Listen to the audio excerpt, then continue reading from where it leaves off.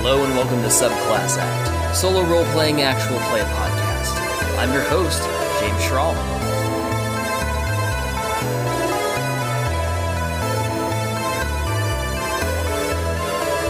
And welcome back, y'all. It's time for another episode. So, this episode we are going to get back into the story. First, I'm going to respond to some call-ins from... Call-ins. It sounds weird either way. I'm going to respond to Jason, and then I'm going to respond to an email, a wonderful email that I got, and then we're going to get rolling back into the story. I've decided, I kind of deliberated on which system to use this time, because I've gone through most of them that I have in one form or another between Season 1 and the interlude kind of one-shots, and with the anniversary one-shot. So I've played most of the systems I've got, except for Pathfinder 2e, which is... newer to me, so I'm not ready to run it on the podcast yet. So what I'm going to do today is I'm going to go back to 5e, to the initial character. There's some stuff I want to dive into and explore, since the character went up to level 2, and I was planning already, regardless of the system, to level Thorin up to level 3 for the next part of the adventure, so I can ramp up the crazy scale. And there's some stuff in 5e that'll be really cool at level 3. Barbarians get some pretty cool stuff at that point. I thought about doing Dungeon World since I only did one episode for Dungeon World, and I really, really like that game. Just like all of them. I love all of these games. But I just, you know what? I felt like playing some 5e, so that's what we're going to do. But first, let's get to the call-ins. All right, so first up, I want to respond to an email I got from Michael Wilster, and it says, another great episode, and Durf might be worth giving a run. There's a lot of power using a d6 for random encounters and as an oracle. You can set the odds based on events at hand and not have to look up anything. An oracle should not be complicated, so you can just roll and move forward. This is why I like using a d6 for straightforward answer to my questions. Have a great day and can't wait for the next episodes. Well, Michael, thank you so much. And honestly, it really makes my day to know that people enjoy the episodes. And yeah, I agree with you. I like to use Mythic. I like to use Motif and these different ones that are more complicated, but sometimes I just don't want that. And to be honest, if that's a barrier for somebody getting into solo play, I would encourage you to just do exactly that. Use a d6. Set the odds. If it's 50-50, you can do high-low or even odds if you want. Otherwise it's just a blank and 6 chance, a 1 in 6 chance. If it's almost a sure thing, make it a 5 in 6 chance. But maybe on that 6, man, something weird happens. Or as I do later in this episode, if you roll a 1, maybe that's when you have a random encounter. I think it's something that you can take from OSR games and you can really use it for any games. So yeah, totally. There's definitely, if you need more structure, there's more structured oracles, but never let the oracle get in the way of the structure. Yeah, as far as Durf, like I'll say with Jason in the upcoming responses, but yeah, Durf is just so cool and awesome. I think that it's just a really well done game. So yeah, definitely give it a run, especially if you have a one shot. It's so easy to make it your own. It's got such good flavor in it, in my opinion. Can't go wrong. And again, I'm just so glad you enjoyed the episode. Thanks so much, Michael. Hey, James. Jason here. Let me address a couple of questions you posed. What are you doing with your life?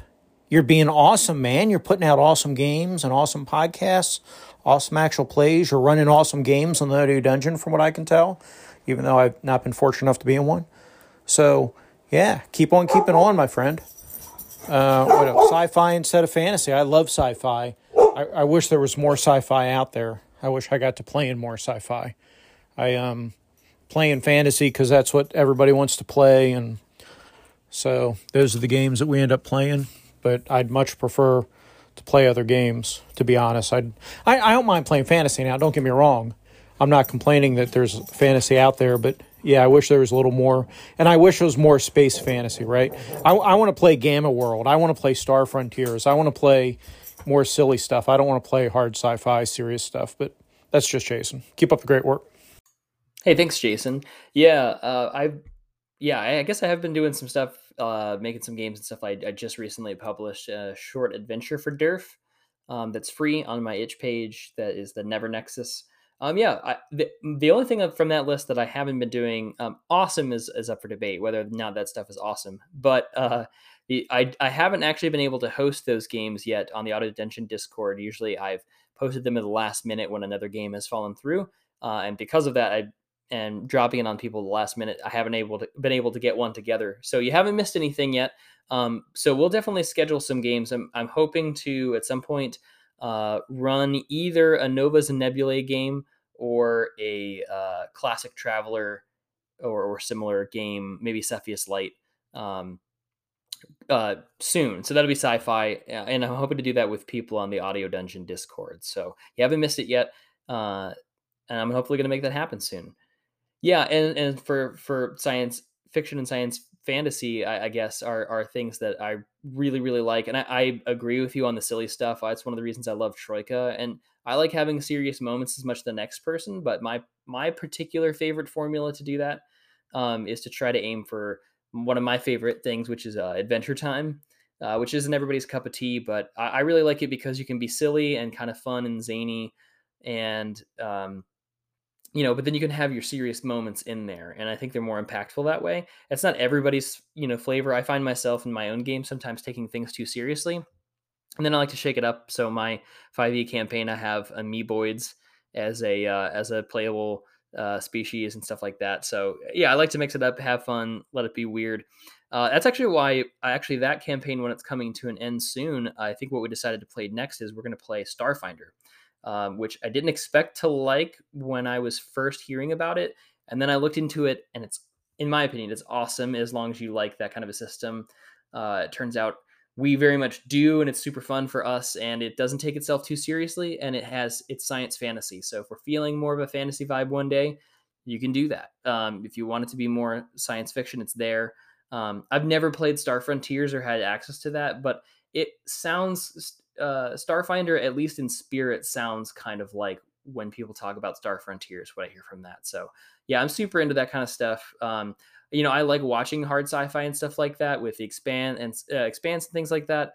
But it just, I don't know, it doesn't stick out to me as being super fun to play because it just has to be taken so seriously. And I know that people are into that, and so I'm not knocking it, but it's not for me either. So I totally understand what you're saying there.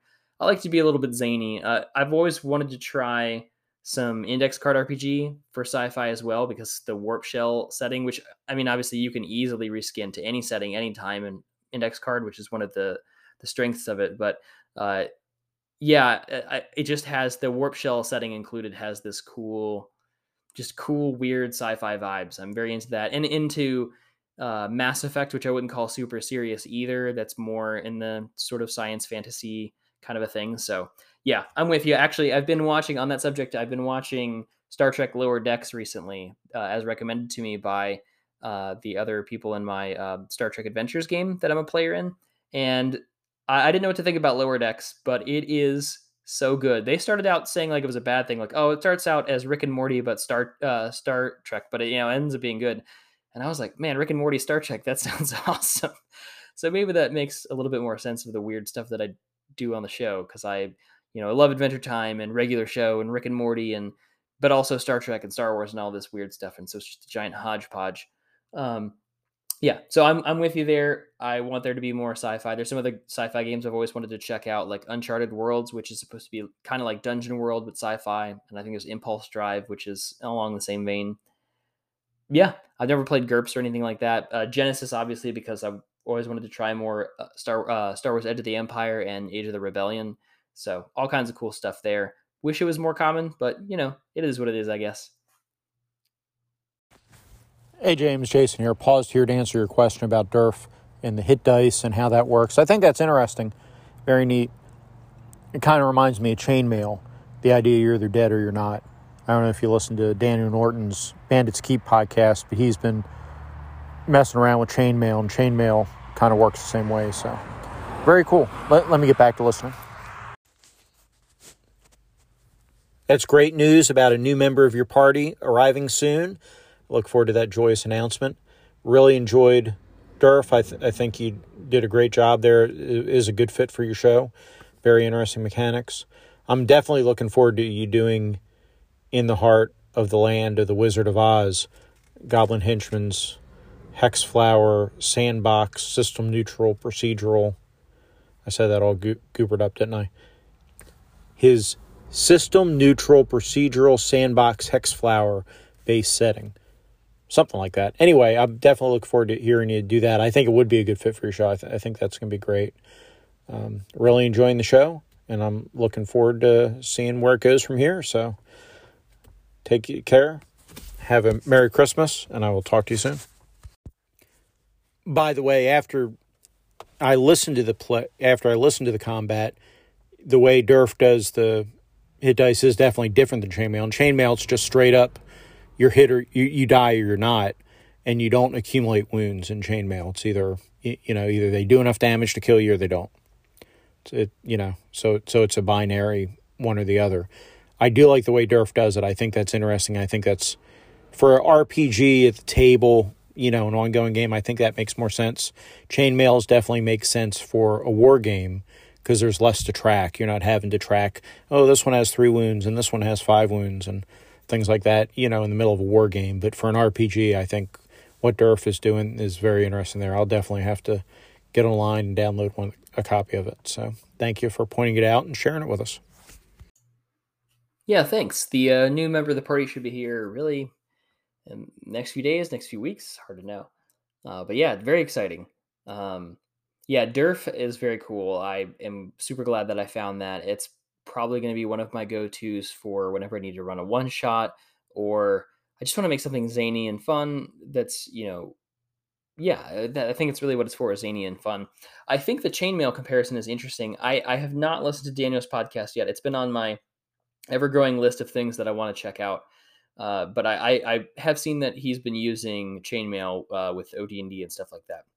I think it's really cool. I'm actually just starting to get into the whole. I've mentioned it a couple times in the podcast, but I'm just starting to get interested in the whole wargaming aspect of things because I've never done that.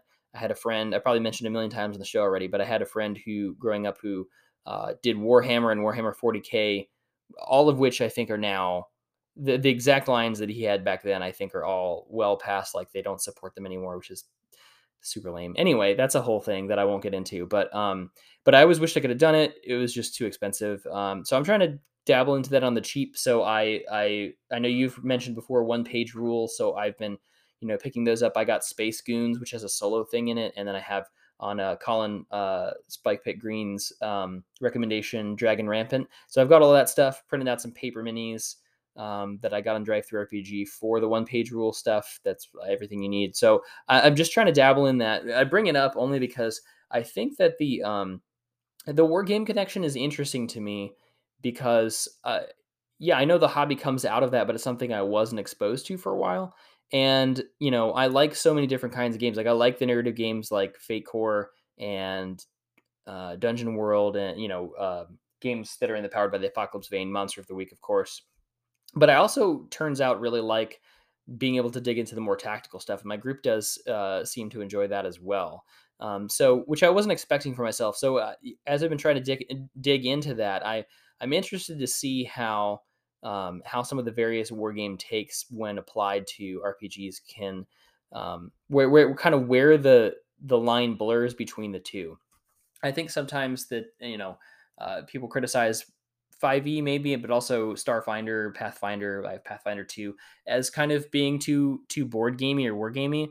And I guess that's a negative for some people, but I mean, my group loves board games and has an interest in the tactical side of things. So I think that can be a plus, and I think it's kind of cool. So I kind of want to dabble into that because there's also, as I've noticed, some RPGs that are popping up, or not RPGs, sorry, war games that are specifically popping up that are more narrative. And one of the ones that I'm most interested in is called 5 Parsecs from Home. I think they also have a 5 leagues from the Borderlands or something like that.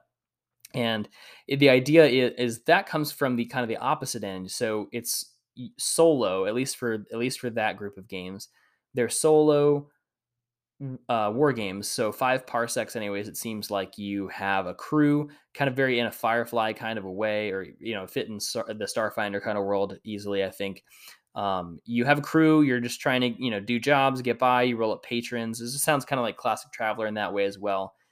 But yeah, you have these short skirmishes in between, and then there's some procedural things that help figure out what happens in between, and it's all pushing to establish kind of a narrative, a meta narrative that goes over in between each of the skirmishes. So it's kind of the same as some of the solo role playing, but just coming from the opposite end of the spectrum. And I think that that's really cool. And so it lets you have, instead of having more narrative focused mechanics, it has more of um, the tactical combat mechanics, and then everything else is more random tables and trimmed down. So you don't necessarily role play all the scenes, but I just think that that's really cool. And there's like a cool um, convergence that's happening in that scene right now. And I think it's super cool. I want to dig in and explore that more and see, what happens if you mix and match those different arenas in different ways. But yeah, just to come full circle, I think that that's super cool that the it's kind of cool that Durf is so new and fresh feeling, but also makes you think back to Chainmail where the whole thing started. That's such a cool, weird thing where it's new and different and also not different at all. I don't know. I think that kind of a thing is cool. I'm very excited to try the In the Heart of the Oz. I actually was hoping to be able to do that for this session, but I haven't had enough time to play with the Hex Flower yet. I need to try it off of the air first, I think, because it's such a cool setting and such a cool concept. But because I've never done any of the Hex Flowers, I'm needing to experiment with it off the air because I'm not confident enough to just try it right away. But it seems like a really cool thing that it is both procedural generation, but it also has a memory. That's just such a cool concept. And it seems like Goblin's Henchman is sort of the tops on that whole thing. So yeah, I'm really excited to try it. I will probably in this episode use some of the tables. There's some D200, it looks like, tables for certain things in here. And I'm sure that I'm using them the wrong way because I'm just going to be rolling on them for this particular session, but I'm hoping that soon I'll be able to use the actual Hex Flower approach. But yeah, it's going to get zany and weird and hopefully awesome. So yeah, take care, and we're going to get into the episode.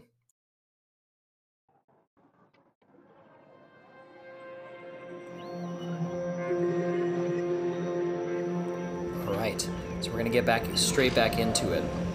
We're going to be using D&D 5e this session, along with our trusty, handy-dandy Mythic GM emulator. So we're going to go back to the setup that we had sort of at the beginning.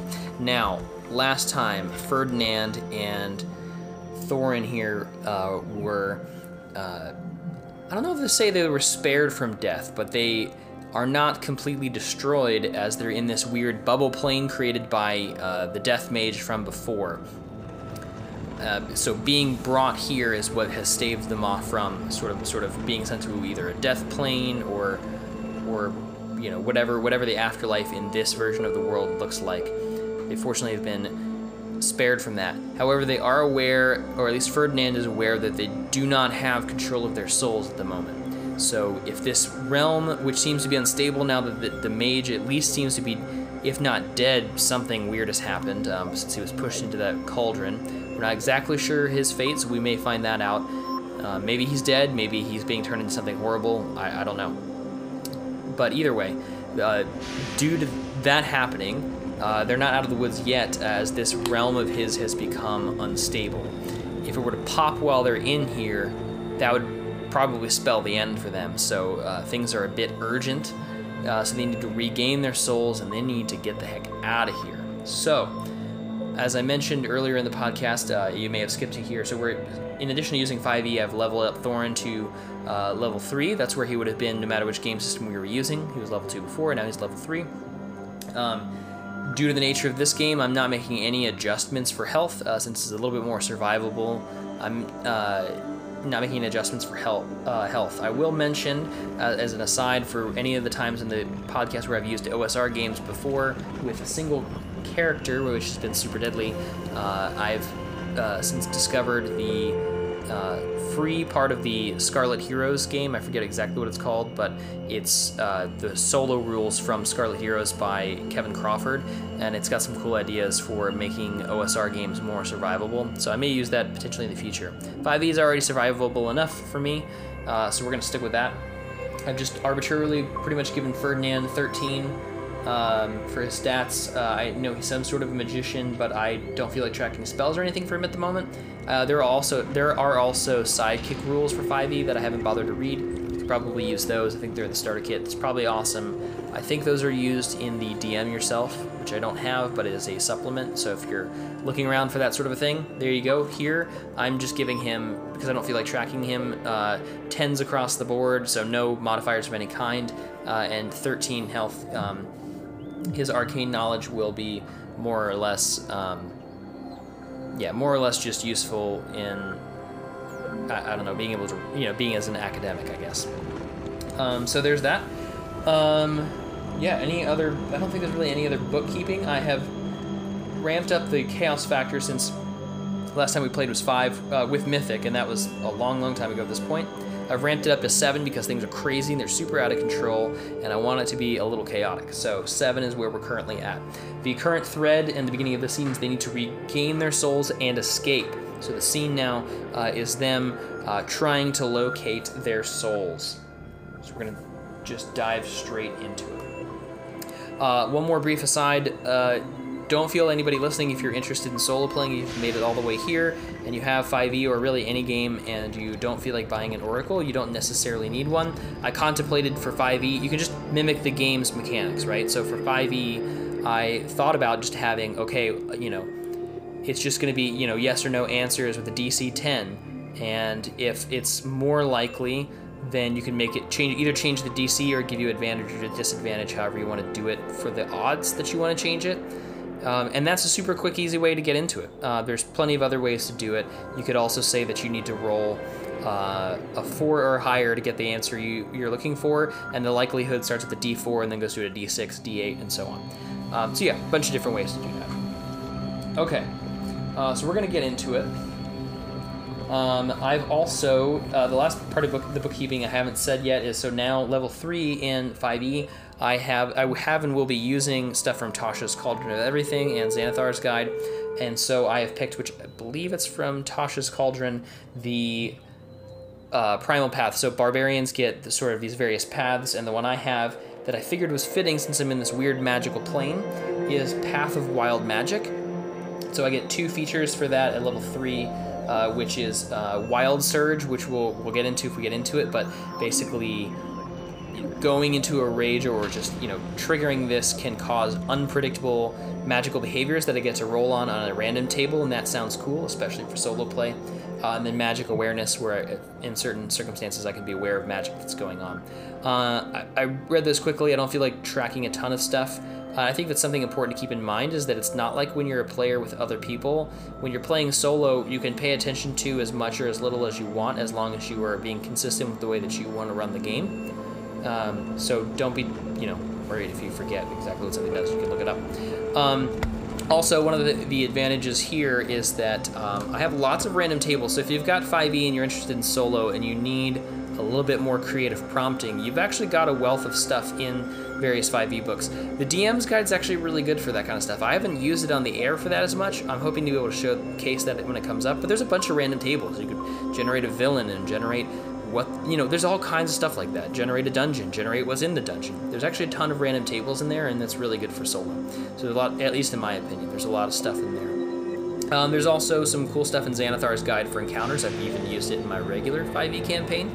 The kind of encounters that are per environment and level group, and I may use that on here. So yeah, all kinds of good stuff for soloing it, especially in Xanathar's and the DM's Guide. Plus, remember, you can always just I encountered, due to my Oracle, whatever it is, I've encountered some sort of a challenger monster, just pick something that sounds cool, So yeah, there we go. Let's get into it. I also get a reckless attack. I can be reckless. We'll get into that if it comes up. All right, so first things first, we need to roll our d10, see if it's under a chaos factor, see if the scene gets interrupted as we're trying to find the location of our souls, whatever that exactly entails. Okay, we rolled a 6, which means a few things. So 1, in this case, this is the one time I have not forgotten that evens are random events and odds. I always forget that, but for some reason I remember today. So cool, it's under our chaos factor and it's an even number, which means it is a random event. So we're gonna roll on the event focus table. We get a 92, which is NPC negative. All right, well, let's see what kind of NPCs we've got. We've got the Death Knight, and we've got, let's see. well, Ferdinand is an NPC, and we've really got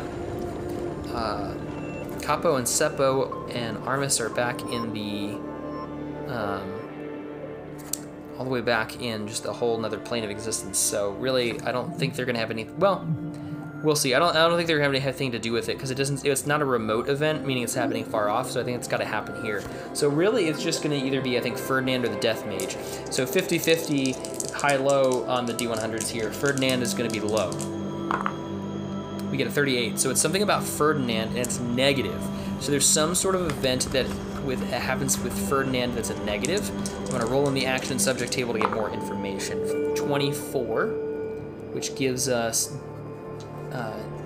desert, or probably dessert. It's an action. Dessert, 37. Dessert business. Dessert business. Well, yeah, okay, so I think kind of what's happening here is that, okay, we're two things. So Ferdinand he just starts laughing maniacally.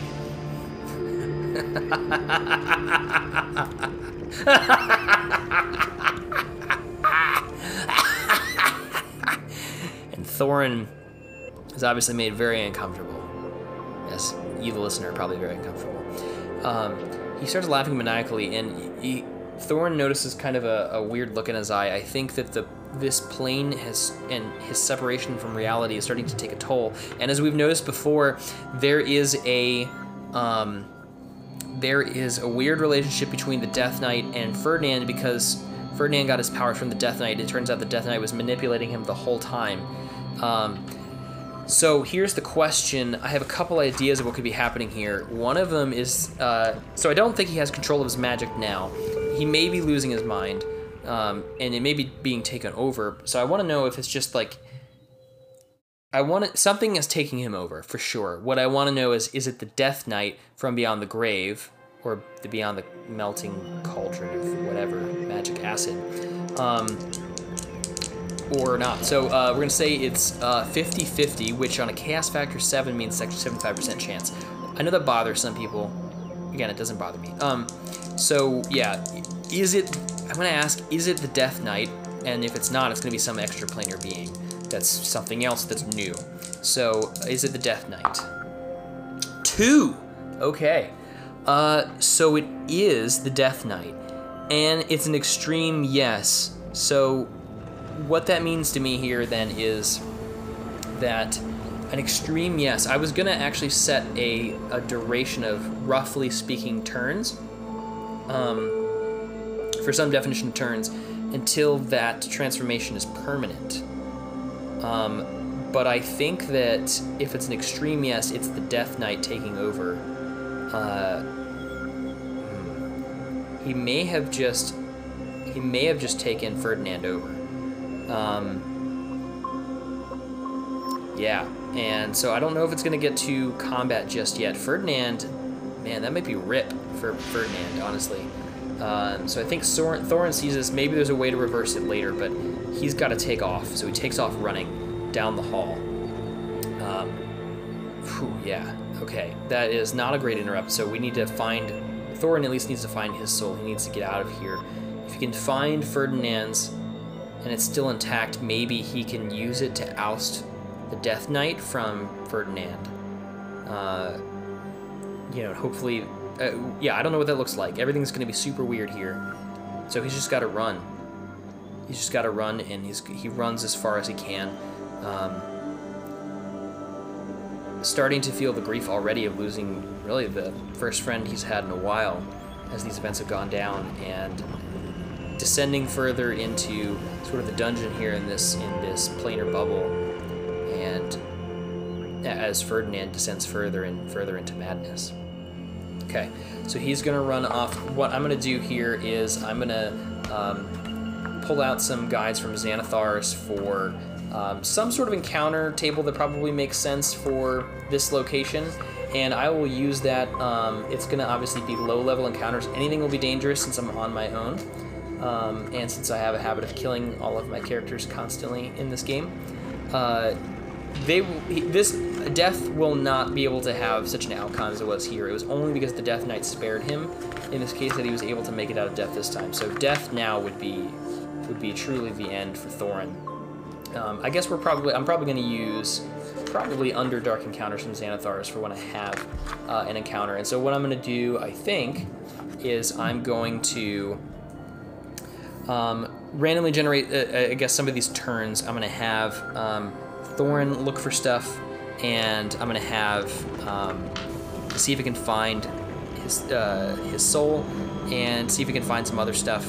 So we're going to go and just going to generate it this way. I could take a randomly generated dungeon. I thought about doing that and putting some stuff in here, but we're just going to play it more theater of the mind for the podcast, especially since podcast isn't a visual medium anyway. So he starts running down the hall. All right, what I need to know is really each of these turns he's going to be looking for evidence of where to find his soul. And he's either going to find it or he's not, and there's going to be an encounter or there's not. So there's two separate tracks. So the encounter track, I'm going to do a 1 in d6, and this is a pretty OSR chance, but I'm going to do a 1 in d6 chance per sort of searching turn as he's running. Ferdinand still consumed in rapturous laughter. I don't know how long that will be.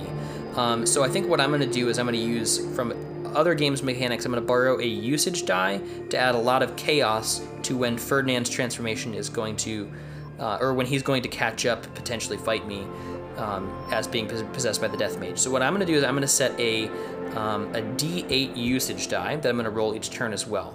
So here's how usage die works. I'm going to roll the D8, and for the purposes of this, anytime on any of these dice I roll a 1 or a 2, it's going to get demoted. So a D8 will go to a D6, D6 to D4, and when the D4 runs out, time has run out. So it's going to get quicker and quicker as it goes down. So that's how we're going to use that. So so D8 usage die, D6 encounter die, and then in order for me to find stuff, I'm going to use some skill checks on here in D&D 5e. So I'm going to use, I guess, investigation. So I'm going to, which I don't have a proficiency in or anything like that. And I never remember if investigation is intelligence or wisdom based. Okay, yeah, it's wisdom, or I mean it's intelligence. Sorry, I don't usually have to look it up because I have a screen that has that stuff on there because I'm lazy. I think an Arcana check would also be possible, but I'm not even going to attempt that because this Path of Wild Magic is going to be latent in my case. And I could just say, like, oh yeah, I'm level 3, I use it, but I don't want to use it yet. Like, I want that to show up when it makes sense to show up, because it's going to be a surprise to Thorin, I think. So yeah, we're going to just go investigation. That's intelligence. That is not exactly Thorin's thing. He has a -1, and I'm going to set a DC 12 to find any clues, and I think once I find the third clue, I'll find my soul. So I'm going to count down with a D6. All right, so I'm going to roll these 3 dice at once. All right, so first turn. Okay, roll 5, which is terrible, on the D20, which means that I don't find any evidence of anything. It's a D8, so there's no countdown. Ferdinand's still doing his thing. And there's no encounter. So he goes, finds it. This is really just like a hallway between 2 rooms, one with a staircase descending down, and one that goes through the hallway. Descending down seems really dangerous, but I think Thorin's got to take that risk. He's just got to do it as he gets further and deeper. Maybe, I don't know what he's thinking. It's just, I don't think that he is thinking. I think he's just going on impulse. All right, so yeah, next turn.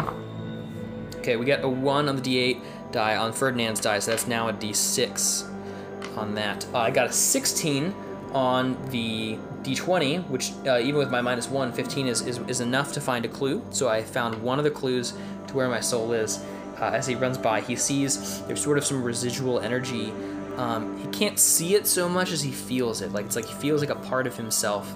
Like kind of when you rediscover an old hobby, that feeling that you're finding almost like a piece of yourself that you didn't realize you were missing, and you've kind of glom onto it, and you follow that feeling. And so he's literally following that, and then there's no encounter die. So yeah, we're good there. So the next turn, as he descends further, and he's on this level now, it's starting to open up into a large cavern. There's always all kinds of stalactites and stalagmites. There's weird colors starting to emerge. Maybe they're spirits, maybe they're just strange magical mists. But things are starting to get real weird down here real fast. And I think some of the stalactites are starting to like fade in and out of reality, like they swap around. I think the reality is already starting to become unstable here. Okay, next turn. That's only a total of 10 on the d20, so that's no good for finding another clue. We get a 1 on the encounter dice. We are going to encounter something here, and it's a 6 on Ferdinand's dice, so he's still doing his thing. It's not ticking down. So we're going to roll on the Underdark encounters here, which is a d100 in Xanathar's guide, levels 1 through 4. These will all be pretty dangerous just being by myself anyways, even at level 3. Okay, d100. That is a 4, which is probably lucky for me. So there's some giant fire beetles. There's 2d4 of them, which I'm not going to do. I'm not going to do that. I'm just going to do one of them since it's just me by myself.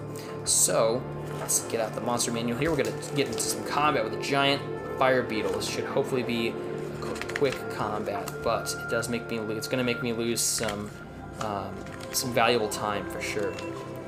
All right, giant fire beetle. Yeah, it's been a long time since we had some good old 5e combat. All right, so I'm going to roll our initiatives simultaneously. I thought about using a house rule I've given to other people, which is that you use 10 plus the dexterity modifier of of either the creature or the highest level creature, however you want to do it, and then if you make a dexterity check, and if you get higher, you go before, and if you fail the dexterity check, you go after the monsters, all of them. And I know there's people who've picked up on that and liked that. My group doesn't particularly do that, but I thought about doing it on the show, but I'm just going to try to keep it rules as written as much as possible so I don't confuse everybody. So, initiative here, I am on a 3, and the giant fire beetle is on a 16, which means the fire beetle goes first. Okay, so yeah, all of a sudden, running down the hallway, kind of following myself, not really paying attention, all of a sudden, startled to see that there's a giant fire beetle. But something's weird with it for sure. It's like morphing colors in and out. It's starting to look pretty strange, and it like emits a little bit of fire. That the fire also changes color, and it weaves in and out of reds and purples and oranges. It's just blues, greens. It's just all over the place. This whole reality is in flux. Okay, I'm always going to use the average hit points, by the way, in the monster manual. I never ever in 5e roll the hit points. I just use the number there because it's quicker. So that. Okay. Right, so we're lucky this is one of the easier encounters we can get. So the fire beetle is going to try to attack first. It looks like it makes a melee weapon to attack +1 to hit, which gets it a total of 11, which is just below my natural AC of 12. So it goes to bite, but it just can't get through my tough barbarian biceps, I guess. So there's that element of it. Okay, I don't think it's rage time yet either. That's what triggers the wild surge. So basically, anytime I enter a rage, weird magic stuff happens, which is cool. But I don't think it's time for a rage yet. Yeah, I think I'm just gonna try to end this quickly. So I think I'm just gonna I'm in a hurry. So I think I'm just gonna recklessly attack, which means in this case that I'm going to. It's my first attack and it's reckless. I'm gonna have advantage on this, but the fire beetle will also have advantage against me. On its next attack here, so that is that. So I'm gonna attack here with advantage. Let's see. It's been a hot minute. I've definitely so we'll get into it. All right. So I rolled definitely a 16. It's definitely gonna be high enough anyways. But just to go through the exercise real quick, 16 plus my strength modifier of 4 is 20. Plus I'm proficient in the great sword that I'm using. So that's another 2. So 22 to hit, which is definitely enough. Okay, so we're going to roll my damage for my greatsword, which is 2d6. Okay, yeah, 6 damage, that's enough to destroy the fire beetle. I just, like, exasperated, like, I don't have time for this, and just take the sword and just bring it right through, cracking through the chitinous shell of the fire beetle, cracking it right in half. It oozes it's kind of like fire blood into the floor, and like acid, it melts away, revealing whatever the ground is below. This reality is starting to decay pretty hard. It's time to keep moving and to get out of here. Okay, we're on to that combat's over. We're on to the next turn. I'm obviously going to not worry about divvying up experience because I've been doing milestones basically anyway. So, okay, so the next exploration turn here. Okay, so it's not great for anyone or anything. which is classic me. So there's another encounter. The Ferdinand's transformation is getting even closer. He's down to a D4, which means it's going to be 50-50 chance of him catching up and doing something to me. And then I don't discover, because I rolled a 3, which is a total of 2 for me. For investigation, I don't find any sign of anything. Not able to figure out why certain areas, I'm not being methodical enough. I need to be, but I'm not being methodical enough. So no clues discovered there. There is another encounter, and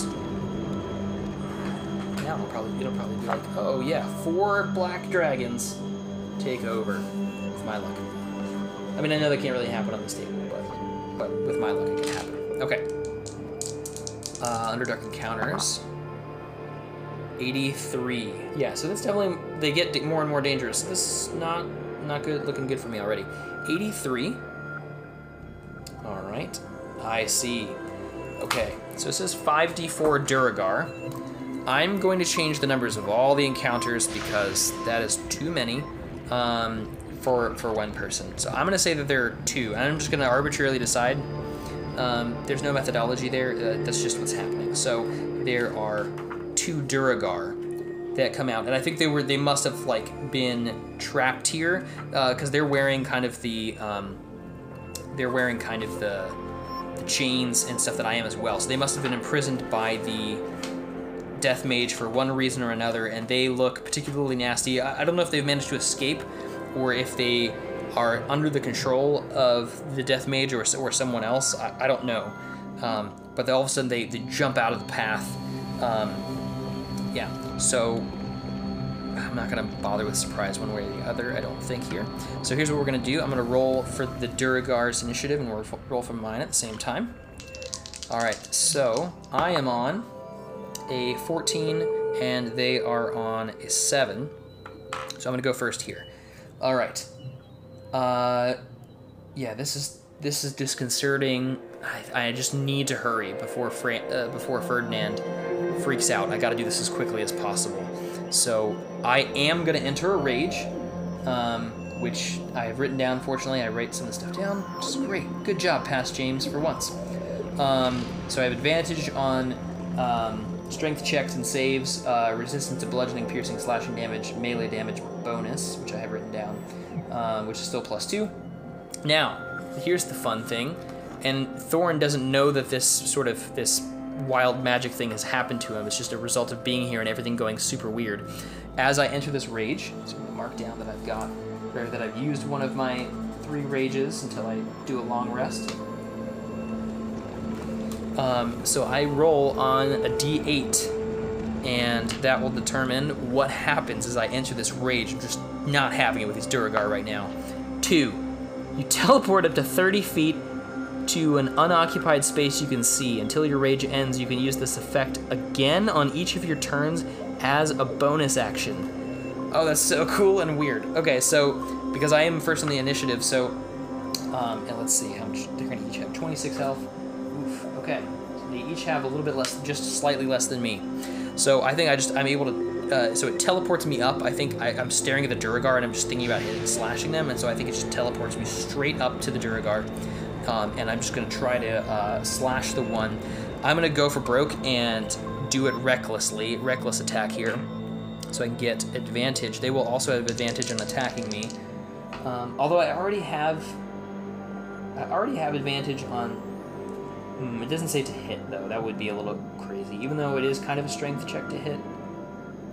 I don't think that counts to hit, so I'm going to rule that I can't do that as a bonus to hit. Somebody can correct me later if I'm wrong. I could look it up in the rules. I don't feel like it. So I'm just going to do the reckless attack. Yeah, there wouldn't be that if you were raging. So I'm going to recklessly attack. I have advantage here. All right, so that is with advantage. That is because I get 6 from modifiers, so 10, so 16 to hit, which is just enough to hit. So ties to hit, and so I'm going to attack one of the Duragar here. And that's 2d6 damage.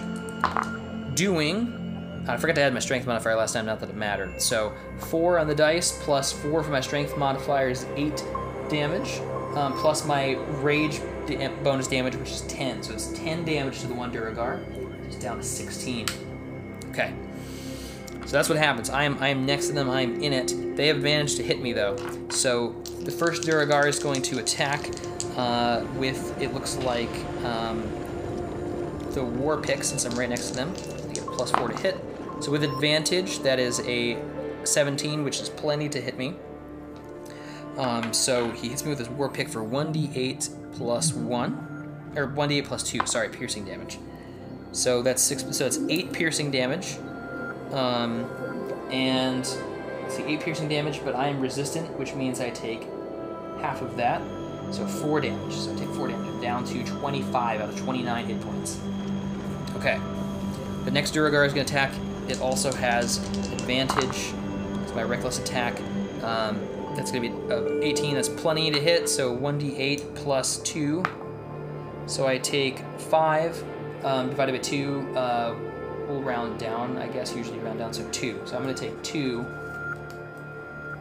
damage here. So down to 23 out of 29 hit points. All right. So I think what I'm going to do now is I'm going to use, since I can use that effect once a turn, now that like Thorin feels kind of empowered and he feels kind of cheeky now, he hasn't had a good fight that's not terrifying in a while. I think he hasn't felt this alive, and he hasn't raged since he attacked, I think, that wild beast in the desert. And he feels a little bit more in control now. Something weird's happening. He's going to take advantage of it. So he's going to teleport back 30 feet, and is going to throw one of his 4 javelins that I have written down here, even though dexterity is not my thing. So I'm going to not recklessly attack, I don't think, but I'm going to... yeah, I'm going to roll to hit with my... No, let's not do that. That doesn't sound like what Thorin would do. I think he's just gonna stay in the same place. Really, he's just gonna wail on the same. Yeah, he's raging. He's just gonna wail on the same. I know it sounds boring, but you know what? He's gonna wail on the same Duragar, because that's just what he's doing. He's just got to take his rage out on these Duragar, and he's definitely gonna recklessly attack again. So it's a 15. Yeah, that's, oh man, with all the bonuses, that's plenty. 21 to hit. It's definitely enough to hit. 2d6 with the great sword. All right, so that's 7 on the die, plus 4 from modifiers, that's 11, plus 2 from the melee bonus, that's 13. Brings him down to 3 damage. Oof. We'll make something of a morale check, I think, for them in a minute. I don't remember if there's really a morale thing in 5e, but I'll just make one in a bit. Okay, the second Duragar, though, is still unscathed, so they're going to attack back. The Duragar have advantage now because of the reckless attack. With advantage, that only comes down to, a 13, which is enough to hit. 1d8 plus 2, so 3 rounded down, so it's just 1 damage. At this point, it's just Thorin's just laughing like, is that the best you've got, Duragar? The other one attacks like, I think Thorin is starting to lose to Vanguard. I think it's from Tale of the Manticore. Great show. Listen to it. Okay, Thorin is getting attacked by the other Duragar now. That is a 10 plus 4, so that is enough to hit. D8 plus 2, which is a total of 5, rounded down, 3 damage, so 19 out of 29. All right. Yeah, I think Thorin is... Oh man, I also should probably figure out how long rages last, because I don't remember. It's been so long. Okay, yeah, it's 1 minute, which is 6 seconds per, so it's 10 combat rounds. I think we've only done, I think we're on number 3. I'll try to go with another die. All right, here we go. All right. So, yeah, that's not good for them. So now it's back up to me. Let's see, I think I'm not going to attack recklessly this time. I think as Thorin is starting to come to his senses a little bit more. Yeah, I think we're just going to go for it. Keep combat moving quickly. Rolled a 9, which plus my million things. That may not be enough actually, because I've got plus 2 proficiency bonus, plus 4, 6. Yeah, that's just short. So he's not quite able to hit. Now that he's not acting as recklessly, he's trying to be more calculated, but it just hits the Duragar's armor. Thorin's not able to, since he's not using that primal instinct as much, he's not able to get through to the weak spot of the Duragar's armor. Okay, they don't have advantage either, so the first one's attack is enough. It does 1d8 plus 2 and halved, which is another 5, which, or no, this is 4, which is 2. So 17 out of 29 hit points. The other Duragar attacks. 11 is going to be enough. Only doing 1 damage, so I'm down to 16 out of 29. Okay. Yeah. Thorn, I think, is going to have to go back to recklessly attacking. Yeah, definitely. So, yeah. So we've got an advantage now. Okay, yeah, it's definitely 15 on the die. It's definitely enough to get hit.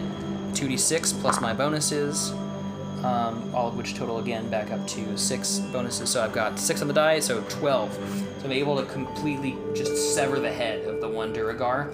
The other one's still unscathed, but he's looking at me and he's lost a counterpart.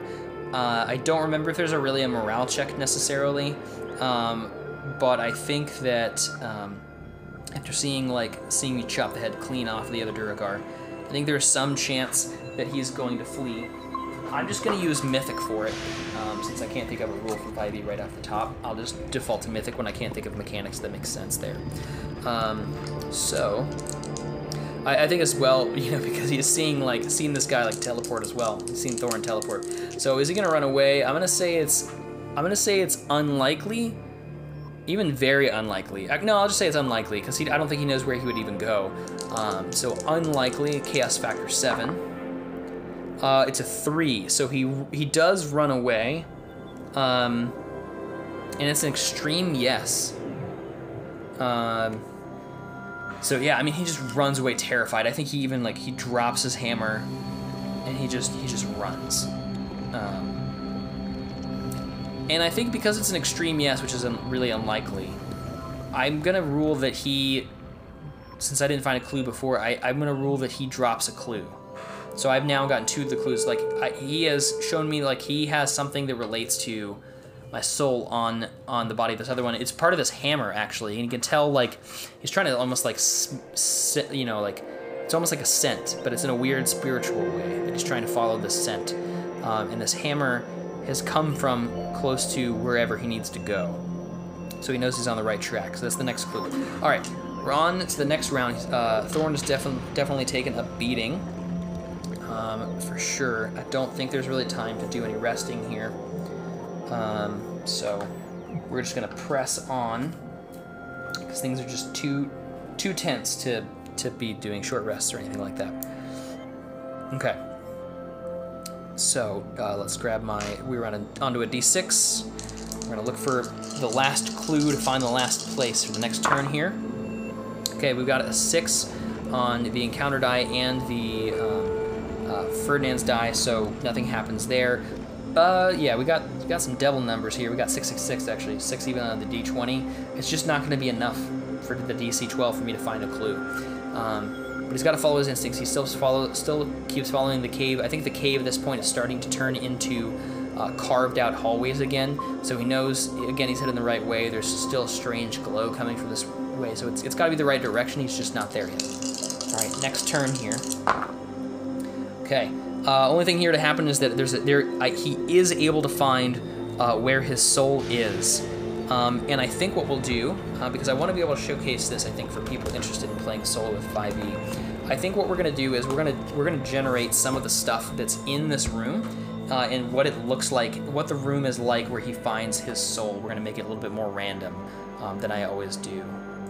Okay, so I'm going to roll in 2 tables here, because you can totally generate dungeons from the DM's guide. Despite what, everybody has all their different opinions, I personally like the 5e DM's guide. I mean, it taught me how to run games, to be honest, along with all the podcasts and stuff I've listened to. So, everything I've absorbed. But to be honest, I think it gave me a good starting point. We started having fun pretty much from the beginning when we started playing 5e, I think. So, I've hopefully gotten a lot better since then, but I think it's good. So, yeah, there's that. I think I was upset at first because I was like, oh, there's no monsters in here. I didn't realize about the monster manual part. And so I got the monster manual and I had the player's handbook. And that's really what we needed to get going. But as we're on our 3rd session, then I started digging into the DM's guide to generate content and other stuff like that. So I personally really like it. Okay, we're going to generate the size. That's a d20 roll. The size of the room, It's fairly big. It's a rectangle that's 40 by 50 feet long. We're going to see kind of what's in here. Oh, yeah, we should see how many exits are from this room if it comes up. 17, there are 3 exits. All right. There's even things for stairs. That's kind of cool. All right, so there's different dungeon tables, D100 dungeon tables for the purpose of a room based on what kind it is. We're going to call this the planar gate. Well, lair is also probably good, but I want it to be... yeah, looking at the things real quick. Planar gate, I don't think it's quite the right thing. We're going to go with lair, with the lair type, dungeon type. That's a D20, actually, in this one. For the lair, 6, it's a chapel where the lair's inhabitants worship. Yeah, so I think there's this weird beings in here. We're talking like almost kind of Cthulhu stuff, like strange, grotesque statues that make very little sense. And the colors that we're starting to see before, they're all emanating from here. There's almost like a colored mist coming from here. Perhaps the Death Mage is really more of a Death Warlock, and he's made a pact with some creatures that are now about ready to collect as things have slipped from his grasp and they suffer no fools. Or perhaps it's just the chaos of his time is up, or any number of reasons. Okay, we are also there's all kinds of other stuff in here, but I decided to go with that one. The chamber's current state, we'll roll randomly. Why not? Is on 9. So it's been used as a campsite. So I think that the Duragar were probably living in here. And when things started to go haywire and all this mist started coming out, they were probably freaking out. And then we need to see what else is in here. There's some encounter stuff for like whether monsters and stuff are in there. I've already handled that with a different kind of encounter die. But so my soul is there. What I need to know is it trapped? And so we could use from here perhaps the, if the room is trapped. So I'm going to roll on the D100 chamber contents. I'm going to ignore any monster things, but if there's a trap result that comes up, we will use that. 48. It says on 48 the monster. So no, there's monster. This is with treasure, and the treasure we're going to read here for the result for that is just that it is Thorin's soul.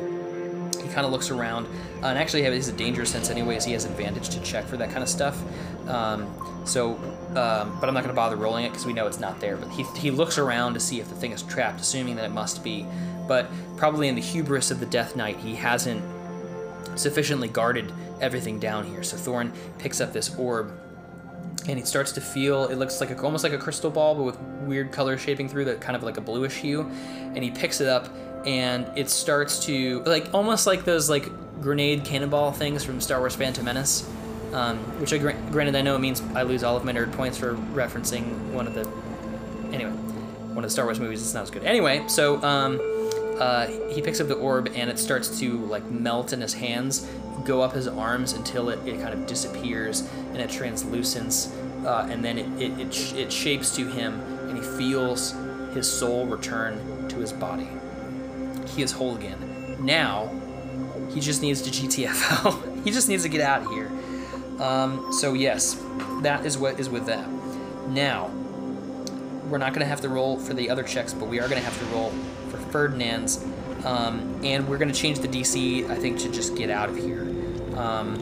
There's probably something with one of these shrines I think that he can do. You know what? I think that this latent wild magic that has occurred to him is starting to take over. He's not even thinking about it. Here's how it's going to work, I think. He is performing a ritual that the seer at the very beginning of this season, Armis, was performing. He cuts his hand a little bit with this great sword, and he starts to drag the great sword with the blood around, making a large circle. He's going to be performing some sort of a ritual casting magic. To be clear, I'm not opening the gateway that he knows how to do this in any other circumstances. It's not like he knows a spell that he can ritually cast later necessarily. I think that the heightened nature of this plane and everything going on, the unholy idols in this room, everything going on, this is just kind of taking over as he's still coming down from being raging. And I think he's going to open a gate back to where he's from. Again, not really thinking about it. He couldn't do it again probably if he tried. It's going to take some time though, and I'm going to rule that it's going to take some more of these turns, and I'm going to rule that it's going to take a d4 amount more of these turns for this to happen. Okay, so it's just a 1. So it's going to take one of these turns, and what we need to know now is this, well, the usage die won't be able to run out, so Ferdinand won't be able to be fully down here. But we're going to roll the encounter die just one more time. And if it ends up with being a 1, we're probably going to have a crazy encounter either on this side or the next. Here goes the d6 roll. Of course, it's a 1, which means we have some sort of weird, crazy encounter.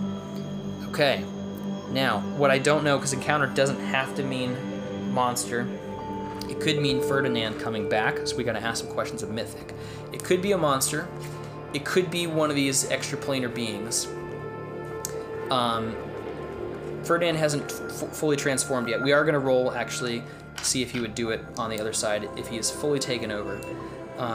So his d6, that's a 3, so yeah, he's still himself. We need to know if he shows up now, as Thorin is about to open this gateway. I'm going to say it's very unlikely, which on the Chaos Factor 7 actually means it's a 50% chance, but it's very unlikely that Ferdinand shows up just now, but it's possible. Does Ferdinand show up right now? Is that the encounter? 44. Yes. So Ferdinand shows up. I want to know if it's an and, though, because I didn't need to make those mutually exclusive. So Ferdinand all of a sudden shows up, struggling to hold on to his right mind. So you can see half of his face looks like he's got sort of the crazy eyes. It's wide open, almost as if that side of his face is aged. The other side looks normal, like to Ferdinand, but just exasperated as he stumbles into the room, grasping onto the archway of entering the room, barely able to stand up as he's being slowly taken over by the death mage here. So what I need to know now is, does him being in this room with his statues as Thorin is casting this, opening this plane, which could be dangerous, maybe one of these other planar beings is going to take advantage of it, I don't know. I need to know if there's an interaction with these unholy idols, with the Death Mage and Ferdinand, all this going on. Is there some element of that to the encounter? I'm gonna say it's unlikely, but it's possible. Unlikely? 32. So yes. There is some sort of strange interaction. I'm going to ask one more question, I think. I want to know... Well, actually, you know what? I was going to ask yes or no, but let's not do that. Let's ask an action and subject. So what kind of encounter with them is it? 15. Gratify. 45. Gratify. Illness. Okay. Yeah. I think that... Oh man, I think that's bad. I think one of the unholy idols starts to vibrate and starts to light up as it absorbs some of the mist back in. And I think we hear unspeakable language, unrepeatable language. It barely even sticks in Thorin's mind, nearly driving him mad as he continues to open this rift. I think that due to whatever deal that the Death Mage must have made with Ferdinand here, I think it's coming to fruition, and Thorin's body that's kind of missing his soul soul is probably still in this room as well, and it starts to come out of the other statue where it was. It gets absorbed into this statue, and you see the half of Ferdinand's body that was being controlled by him slowly start to fade away. And all we're left with is this Death Knight. I think that Thorin, at this point, has just finished the ritual casting for his portal. He looks back and sees what's happened, sheds one tear, and then goes into an absolute rage. If Ferdinand is gone, this thing is not making it through. So I think what we're going to do is have a quick round of combat here. Ferdinand only had 13 health that I gave him, and he had very average stats and knew no spells. The Death Mage may know spells, but he's just taken over this body, so he won't have had time to memorize anything in this new body, in this new mind. So he's not going to have spells. And man, Thorn is so angry. He's definitely going to burn up one of his rages for this. Let's get into it. Yeah, initiative. Thorn is on a 9. Yeah, the Death Mage in the body of Ferdinand here rolled a nat 1, so it's going to go second. And for a natural 1, I'm going to say that as he's in the middle of the beam, and Thorn has been, making this ritual circle, I'm actually going to give him a surprise round then, because he's looking at the portal as he's doing this, not looking at the Death Knight, sheds the tear, looks around. This all happens in a moment.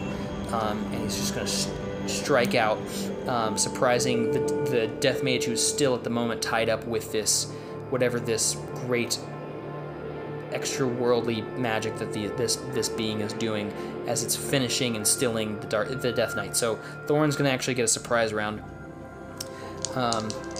Yep.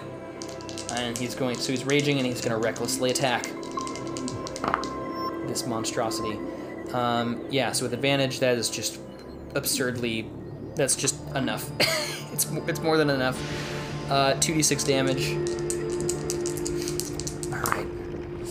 That's 8 on the dice plus the 4 from the strength bonus plus the melee bonus is a total, let's see here, of 14, which I randomly, fairly arbitrarily said at the beginning of the session that Ferdinand had 13 health. And I had that written down, so this is enough to kill him. So the Death Knight looks in this maniacal laugh as he cackles again, as he's encapsulated in this bright yellow, I'm thinking like neon, ridiculously bright, vibrant yellow mist that is encapsulating him and the statue of this horrifying being. Thorn looks at him, of course, the single tear still dripping down, and says, "I'm sorry, my friend, that I couldn't save you. But I won't let this enter our world again." And he pulls out his great sword, swings it around, and chops the head off of Ferdinand, slicing down diagonally through the shoulder, taking off the head and the shoulder completely. And in the same motion, he swipes down and he flicks the blood off into the middle of the rune circle that he was carving with his sword before, and as the bloods have mingled, a portal now opens, and Thorin steps backwards through, still staring at the carnage. And I think that's where we're going to end today's episode. I hope you enjoyed it. I explained a lot of extra stuff that I was doing this time. Hopefully that was useful and helpful to you. If not, let me know. So thank you so much for joining. Again, this is just a labor of love for me, so like the call-ins from Jason before and the email, I just really want to say that I really appreciate when people are enjoying the show. That's why I do it. That's why I bother recording it. So if you're enjoying it, please either send me an email or drop me a file if you'd like an audio file if you'd like to call in that way. You can call in through the Anchor app. If you enjoy the show, you wouldn't mind rating on iTunes or wherever you listen to this podcast, it would really, really help. I'm bad about checking all of those places, so you can also email me and say, hey, I left a review, because I'll try to thank you on the air and acknowledge your review. Whether it's good or bad, I'll thank you for it anyway. That's another thing. And if you think somebody would enjoy the show and get something out of it, then feel free to recommend it to a friend. It's just an always free show that I make because I enjoy it, and I'm glad that other people in some other way can enjoy this strange thing that I do, where I talk to myself and I roll pieces of plastic. So thanks again, take care, and I'll hopefully see y'all very soon.